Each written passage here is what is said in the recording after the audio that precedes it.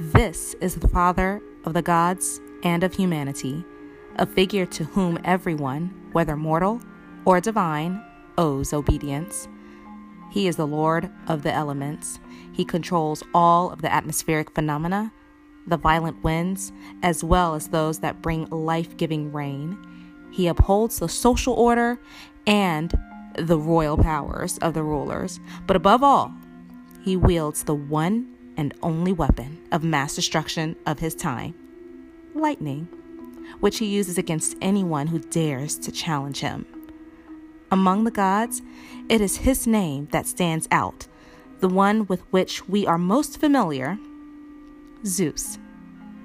Take a good look at him. Observe how majestic he is, with his long hair and his magnificent beard. In one hand, he holds a scepter made of cypress wood, the symbol of his royalty, and in the other, the aegis, which he uses to create thunderstorms. A supreme ruler must have a supreme abode. Zeus dwells in the loving, peaceful upper regions that lie above the earth's atmosphere. The mountains are his thrones, but his most famous residence is on Mount Olympus.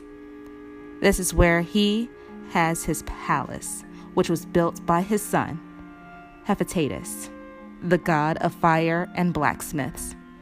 Yet, Zeus was not always this almighty god. In fact, his birth destined him for an entirely different fate.